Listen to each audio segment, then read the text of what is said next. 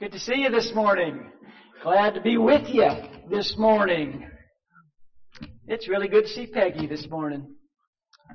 Peggy's not a guest, but it's good to see her. I know she loves to be singled out and embarrassed. We've been praying for Peggy. In fact, don't look at the person sitting beside you right now, but just know the person who's sitting on either side of you has been going through some things this week. Okay? So be able to get together and worship God is a really great blessing. We're glad that we're together. If you're a guest of ours, we're especially honored to have you with us today. We are back in our story this morning of David. I thought that this was going to be the last David sermon in this series. I think next week we'll actually wrap it up. But we're talking about David again today. And I want to remind you this morning of something that you really don't need reminded of. You don't need to be reminded of this, but I'm going to remind you of it anyway, and that is, life very rarely goes as planned. Does anyone notice that? Anyone agree with me on that? Very rarely does life go exactly as planned. Now, plans are good. You'll plan the work the plan. I am married to a planner. Martha is just an incredible planner, which is a good thing because I'm not. But the reality is, and you know this, the reality is that reality always trumps our plans. I mean, we can plan how things are going to go, but then things happen. You know, sometimes something happens as my fault. Something that we do. Sometimes something happens as someone else is doing. Sometimes something happens and really nobody does anything. Just, life happens and our plans get changed. And at the end of the day, what that means is when our plans get changed, what that means is sometimes our dreams get changed. And that sometimes our dreams don't come true. In fact, sometimes it appears that our dreams can't come true. And what that means is maybe the two of you won't live happily ever after. Maybe you'll never walk your daughter down the aisle. Maybe you'll never have children. Maybe that prodigal son or that prodigal daughter will never come walking back down your road, no matter how faithfully you watch and wait. Maybe you'll never get that job. Maybe your first marriage ends and your second marriage starts feeling a lot like your first marriage. Or maybe the dream job turns out to be less than a dream job. Maybe you'll never get in that school. Maybe money's always going to be a problem. And the thing that happens when our dreams die and we see our dreams die, there's something within us, something that kind of, just a natural reaction to get very anxious and to even get angry and to panic a little bit. Because after all, didn't God kind of promise us? I mean, doesn't God sort of owe us? Well, we've done it the right way. We raised them right. We worked hard. We were honest. We were up front. We did all the right things. Isn't there some kind of cause and effect here? Doesn't God kind of owe me because I've done it the way He's asked me to do it? But we see our dreams that are not coming true. We look around, everybody else's dreams seem to be coming true. You look at social media, their dreams are coming true. But ours aren't. This morning, we're going to answer the question that David's life sort of answers for us, and that is, what do you do when your dreams don't come true? More than that, what do you do when your dreams can't come true? We've already seen in the life of David, because of, the early part of his life, especially because of crazy King Saul, David is on the run for his life. He's living in caves. He's living in the wilderness. He never would have planned that for himself. That certainly wasn't what David planned for his life. A couple of weeks ago, we talked about a gigantic mistake that David made, probably in his early 20s. He was isolated, he was afraid, and because of those circumstances, he takes matters into his own hands and has this gigantic mistake, and because of that, a lot of innocent people die. Last week, we talked about David finally becoming king over all of Israel. David is finally king. I want you to fast forward 22 years. It's 22 years now into David's reign as king. He's not the young guy anymore. He's not the cool kid who killed Goliath. Now he's established. He is King David. And he is about to make another mistake that is going to haunt him the rest of his life. It's really going to haunt Israel for centuries, really. And also, again, a lot of innocent people are going to die. And it's going to cause David's dreams in this season of his life to be crushed. You know the story really well. It's found in 2 Samuel chapter 11. It's the spring of the year, the time when armies go out to war. David's army is at war, but David's not with them. David remains in Jerusalem. The text doesn't exactly tell us why. Maybe he felt like he was too old. Maybe he felt like the army didn't really need him. But for whatever reasons, David remains in Jerusalem. He's on the roof of his palace one afternoon. He looks across some other roofs and he sees a woman taking a bath. He should have looked away. But he didn't look away. Instead, he asked a servant, "Who is that woman taking a bath on that rooftop?" And the servant says, "She is the wife. She's the wife of your servant Uriah. Her name is Bathsheba." David tells the servant, "I want you to go get her." Well, the servant does, because the servant can't tell David no. He can't tell the king no. Bathsheba comes to the palace, because she can't tell the king no.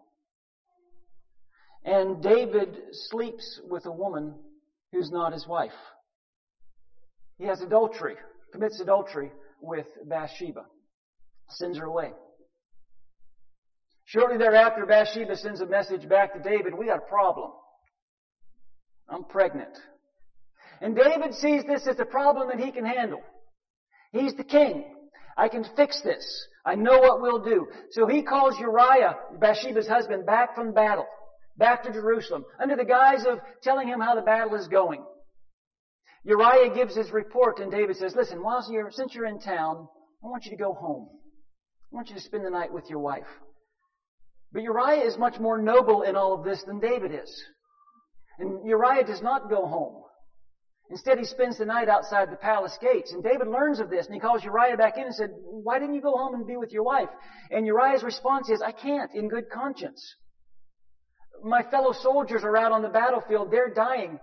How can I have a night of comfort here at home with my wife?" So David resorts to plan B. He gets Uriah drunk. And he says again, "Go home. Be with your wife." But again, Uriah is too noble. He says, "I'm not going to disrespect my fellow soldiers that way." And he doesn't go home. He doesn't spend the night with Bathsheba. So David resorts to plan C. He sends Uriah back to battle. He sends a messenger to Joab, who is David's general. He said, "I want you to put Uriah and his bodyguards at the front lines. I want you to put them in the thick of the battle. When the battle is at the fiercest, when things are the most intense, I want you to withdraw from Uriah and his bodyguards." And Joab does exactly what David tells him to do, because Joab can't tell the king no. And Uriah is killed in battle, but really, David hung him out to dry. David made sure that Uriah would be killed in battle. In effect, David murders, or certainly has a hand in the killing of Uriah. And Uriah and his bodyguards, and to a certain extent Bathsheba, are going to be the first casualties to this sin that David commits. They certainly will not be the last. Here's what I want you to be sure that you don't miss this morning. And this is really whether you're a Christian or not. I mean, whether you're a religious person or not, I want you to be sure you understand something. Every sin comes pre-packaged with a consequence. You cannot escape it. Every single sin comes pre-packaged with a penalty. David was not where he should have been. He was looking at something he should not have been looking at. He took something that he had no business taking. He took another man's wife.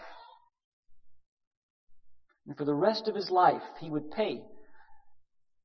For the rest of their lives, a lot of people would pay for this sin. Some with their lives.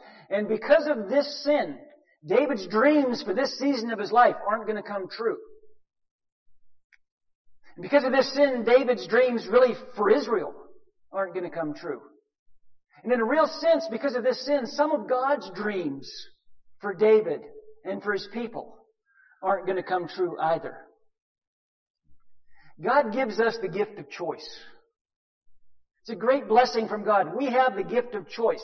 God does not give us the privilege of deciding the outcome of those choices. And I want to be sure you understand that. We get to do whatever we want to do.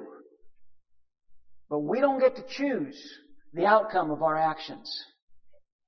Now, I want to step out of our story this morning for just a few minutes. And I want to talk about something that I have been asked to talk about. But I want to preface my comments, and really what I want to preface my comments with, I think is just as important, maybe even more important than the comments I want to make. In other words, my introduction coming up here is, I think, just as important as the points I want to make are. When I was in Nashville a few weeks ago, one of the speakers there showed a picture that I thought was a great image. He went a little bit different direction with it, but I'm kind of stealing his graphic this morning to make my point. What's wrong with that picture? It's not a trick question, by the way. It's obvious, right? What's wrong with that bicycle? It's got square wheels. Somebody put square wheels on the bicycle. Here's another picture of what a bicycle with square wheels might look like. You know, here's a fella, he's dressed for a bike ride. It looks like he is ready for speed. He's ready for excitement. But you know, if those were the wheels on his bicycle, his bike ride's not going to turn out like it looks like he thinks it is. Because here's kind of my introductory point. When you put square wheels on a bicycle, a whole lot of other decisions are immediately and permanently made. When you put square wheels on your bike, you've already decided how fast you're going to go, which is not very fast. You've already decided there's going to be a balance problem. You've already decided where you're going to ride that bicycle. You don't have to even think about those things anymore. That's been decided because you put square wheels on your bicycle. By the way, it can be done. Here's a picture of somebody riding a square-wheeled bicycle. Notice, he's not going very fast. He's got 3 wheels to solve the balance thing. And he's only going down a very specific path. That's like 30 feet long. And that path was meticulously designed to match the square wheels. He can't ride it anywhere else. That's the only path he can go down. Why? Because somebody put square wheels on his bike. And if he wanted to go further, if he wanted to go faster, if he wanted to have more of an exciting bike ride, if he wanted to ride a bike the way it was intended to be ridden, he'd have to change the wheels on his bike.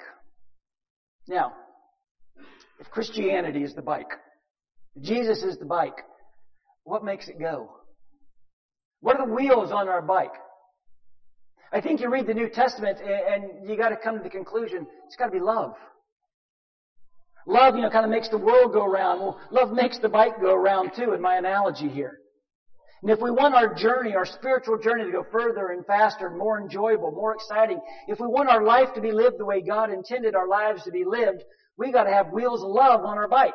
We got to round out those corners. Because once we put wheels of love on our bike, so many other decisions are already made. One of the most famous chapters in all the Bible is 1 Corinthians chapter 13. The Apostle Paul talks about what real love looks like. It says, love is patient, love is kind. It does not envy, it does not boast, it is not proud. It is not rude, it is not self-seeking, it is not easily angered. It keeps no record of wrongs. Love does not delight in evil, but rejoices with the truth. It always protects, always trusts, always hopes, always perseveres. Love never fails. We all know that scripture, but we're so familiar with it that we just kind of, that's 1 Corinthians 13. We hear it at weddings. We just kind of brush over it. Think of it this way. How many of you ever worked with children? Little children. Maybe in the back here you've taught school or preschool or you had kids around. You know, you're working with a bunch of 5-year-olds and little Johnny comes up to Susie and Susie's playing with a toy and Johnny grabs it out of her hand. What do we tell little Johnny? No, Johnny, wait. You have to share. We have to share. You have to share your toys. You can't just take that. And Johnny says, well, Susie's stupid. No, Johnny, you can't talk that way. No, we have to be kind. We have to use our kind words. We have to use kind words. That's how we treat children, right? Rightfully so. Then we grow up and we become adults and we don't always share very well. I want things my way. And if I don't get my way, there's going to be a problem. And we don't always use kind, gentle words when we deal with other people. But love is patient. And love is kind. It's not easily angered. It's not proud. It's not rude. It always trusts, always hopes, always perseveres. All those things that love always does. Those things that love never does. If the wheels of our bicycle are rounded into love, so many other decisions are already made. When something happens and I've got to respond to it, when something happens and I've got to come up with some kind of a reaction, if my default setting is love is patient, love is kind, what am I going to say? What am I going to do? How am I going to treat that person? Well, I'm going to start with love is patient, love is kind, love is not easily angered. All of those things that the Bible tells me love is and love isn't. Okay, that's my setup, okay? That's my introduction. Which again, I think is just as important, maybe more important than what I want to talk about next. I want you to remember, love is patient and love is kind.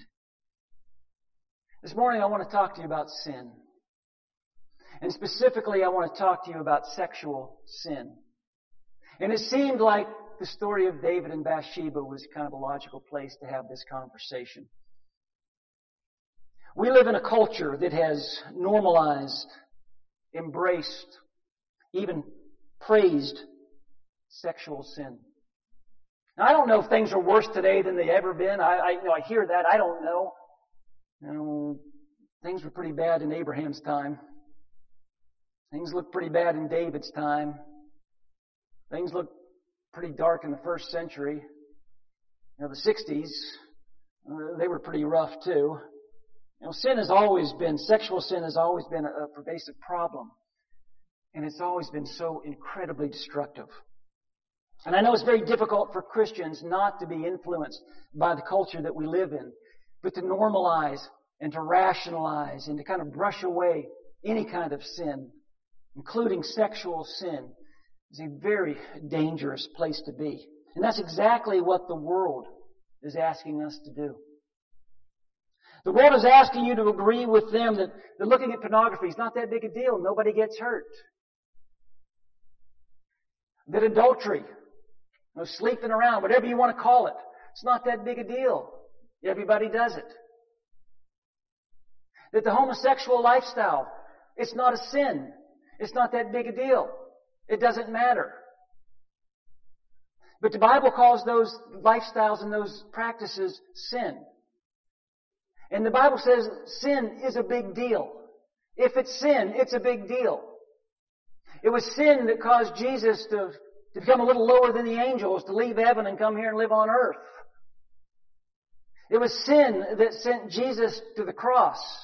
Not his sin, he was sinless, but our sin.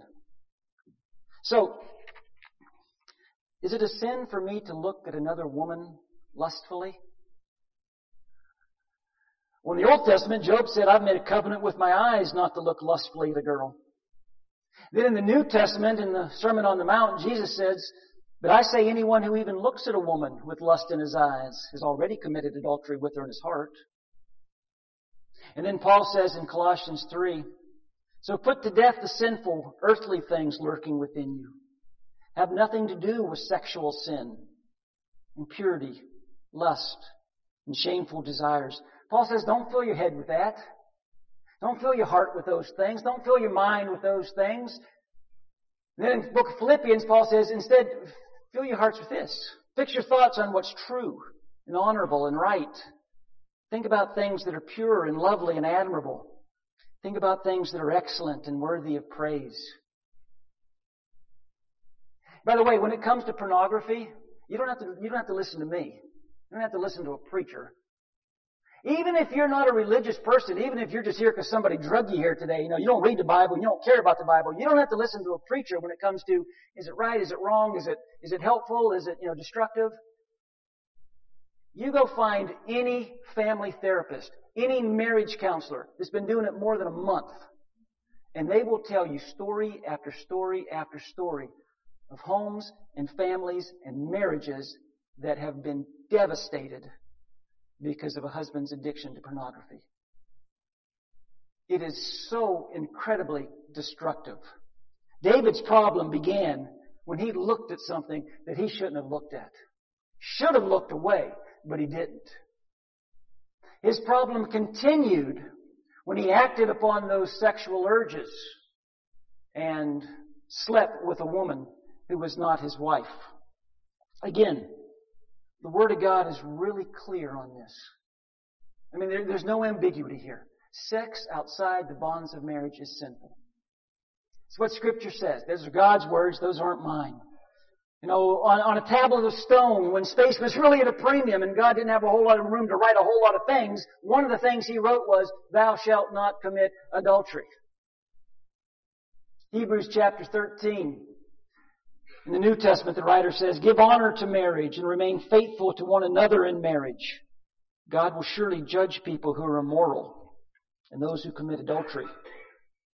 1 Corinthians chapter 6, Paul writing to the church in Corinth who had all kinds of problems. "Don't you know that those who do wrong will have no share in the kingdom of God?" Don't fool yourself. And he might have also said, don't let the culture fool you either.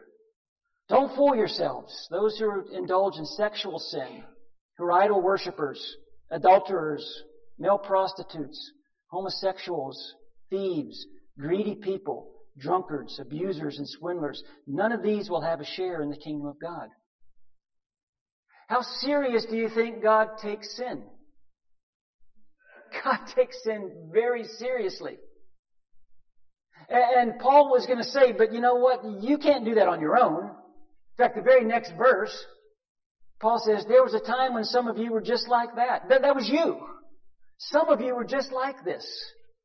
But now your sins have been washed away. And you've been set apart for God. You've been made right with God because of what the Lord Jesus Christ and the Spirit of our God has done for you.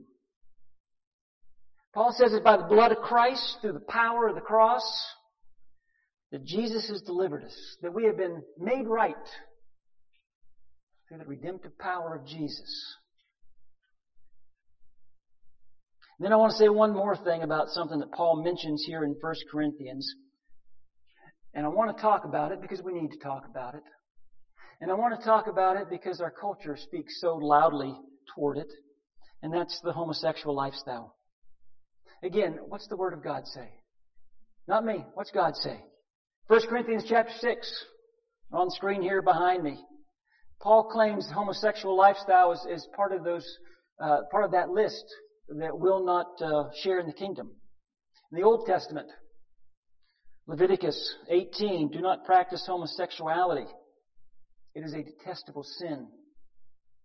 New Testament, Romans chapter 1 talks about God's wrath and what will invoke God's wrath. Because of this, God gave them over to shameful lusts. Even their women exchanged natural relations for unnatural ones. In the same way, the men also abandoned natural relations with women and were inflamed with lust for one another. Men committed indecent acts with other men and received in themselves the due penalty for their perversion.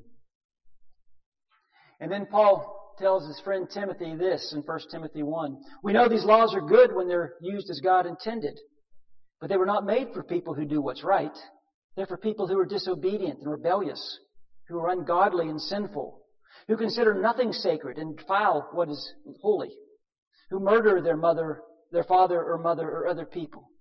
These laws are for people who are sexually immoral, for homosexuals and slave traders, for liars and oath breakers, and for those who do anything else that contradicts the right teaching that comes from the glorious good news entrusted to me by our blessed God. The Bible is really clear. Homosexuality is a sin. But that's not what our culture says. You know what we're known for? Not us personally, but you know what Christians are known for in the world? We are pro-life and we hate gays. That's what we're known for. My daughter told me a while back, said, Dad, you have to understand something. When you're talking about homosexuals to my generation, from my generation, when you speak against homosexuality, you might as well be speaking against blacks or Hispanics or handicapped children. Because we just see it as hate. Her generation. It's not hate. It's not hate. But it is sin. God calls it sin. Remember, love is patient, love is kind. But God tells us where sin leads. And I know how God feels about sin. He hates it. Sin cost Jesus his life. We can't condone sin. Jesus didn't. We can't turn a blind eye to sin. Jesus didn't. I don't want to read some posting on social media about someone's sinful lifestyle and tell them how happy I am for them. I don't want to congratulate someone on their sinful choices, and I don't want you congratulating me on any of my sinful choices either. I hope you love me enough to help me. And with the wheels of love on my bike, I want to love people enough to help them not to sin. And I want you to do the same for me. Now, some of you have heard me say this before, the old saying, love the sinner, hate the sin. Or more accurately, that would be, love the sinner, hate my sin. Because I'm a sinner too. And so are you. All have sinned and fallen short of the glory of God. When I went to North Florida to preach, one of the very first weeks I was there, I had an older gentleman approach me and he said, I hope you preach on sin. I want to hear some good sermons on sin. We don't hear enough sermons on sin. I want you to come down hard on sin. I said, well, if you'll tell me what sin you're struggling with right now, I'll preach on it next week. Which, by the way, was not very kind. He looked at me like I'd slapped his wife. I don't want you to talk about my sin. You know, we don't want to talk about our sin. We want to talk about everybody else's sin. Don't talk about what I've got a problem with. Talk about what everybody else is dealing with, because it's wrong, it's sinful. You know what it really comes down to? We could go round and round and talk about these things for a long time, but you know what it really comes down to, I think? Am I willing to surrender my will to God's will? When you cut through everything else, it comes down to, am I willing to submit my life to God's will? If God said, I want you to do this, am I willing to do it? Am I willing to trust God when God says, I don't want you to do this, even if I'm conflicted? Even if I don't have all my questions answered. Even if my human nature is pulling me in a different direction. If God said don't do it, do I trust Him enough to believe that God knows what He's doing? That God knows more than I know. That God can see a lot farther down that road. And that the pleasures of sin for a season are going to end up in heartache. Do I trust God to have my very best in mind? God desperately wants to bless us. He wants the best for us. Am I willing to read God's Word? I'm a smart guy. You're smart. Read it for yourself. Are you willing to submit to God's Word? Jesus said to His disciples, if anyone would come after me, he must deny himself, take up his cross, and follow me. Romans chapter 12, Paul writes, therefore I urge you, brothers, in view of God's mercy, to offer your bodies as living sacrifices, holy and pleasing to God, your spiritual act of worship. And he goes on to say, don't conform any longer to the pattern of the world, but be transformed by the renewing of your mind. And you can test and know God's good, perfect, pleasing will. Am I willing to deny myself, to take up my cross and follow Jesus? Am I willing to offer my body as a living sacrifice? Am I going to conform to the world? Or I'm going to allow the Holy Spirit to transform me? And by the way, I'm still very much a work in progress, as are you. It'd be very arrogant for any of us to stand up here and say we've got it all figured out. But I really do want to try to live my life in submission to the will of God. All this week, I have been praying about this sermon. I have been praying that I could speak the truth. And I've been praying that I could speak it in love. And I have prayed that you would hear graciously with the wheels of love on your bicycle as well. Love is patient. Love is kind. I prayed for that this week. I've also prayed for repentance. You know, God's commands aren't random. They're not arbitrary. God doesn't tell us to do something just to see if we'll do it or not. Every commandment, every direction from God is for our benefit. Because again, God knows what He's doing. Jesus came that we might have life and have it to the full. David's sexual sin would cost him dearly. For the next 18 years, right till God called him home, David would pay for that sin. And a whole lot of other people would pay for that sin as well. Remember, the consequences are bound to the choice. We get to choose what we want to do. We do not get to choose the consequence of our actions. And God knows so much better than we know where sin leads. God wants to save us from broken hearts, broken lives. But just like David, there is really good news in all this. There is hope. There is repentance and there is forgiveness. I keep telling you one of the great things about the story of David is we don't just get the narrative. We get to kind of get an insight to what David is thinking and what David is feeling. And David's going to share another glimpse into his heart with his writing.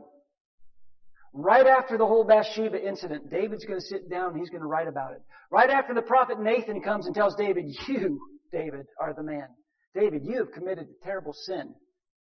David's going to sit down and he's going to write about it. Psalm 51, written shortly after the Bathsheba incident, David writes this. Have mercy on me, O God, according to your unfailing love, according to your great compassion. Blot out my transgressions. Wash away all my iniquity and cleanse me from my sin. Then a few verses later, create in me a pure heart, O God, and renew a steadfast spirit within me. Do not cast me from your presence or take your Holy Spirit from me. Restore to me the joy of your salvation and grant me a willing spirit to sustain me. And then with the guilt of that sin fresh on his mind, David wraps up this psalm this way. You do not delight in sacrifice, or I would bring it. You do not take pleasure in burnt offerings. The sacrifices of God are a broken spirit. A broken and contrite heart, O God, you will not despise. David was such a great writer. And it's such a blessing to be able to get a glimpse of his heart. And what he writes in Psalm 51 is written from the heart of a sinner who is chasing the heart of God. I love Psalm 51. David pours out his heart before God. And he asks for forgiveness. He repents before God. He says, my heart's broken, but God's faithful. And David learns, he's already learned what it means to repent. God wants our hearts. He wants us to repent. Not so He can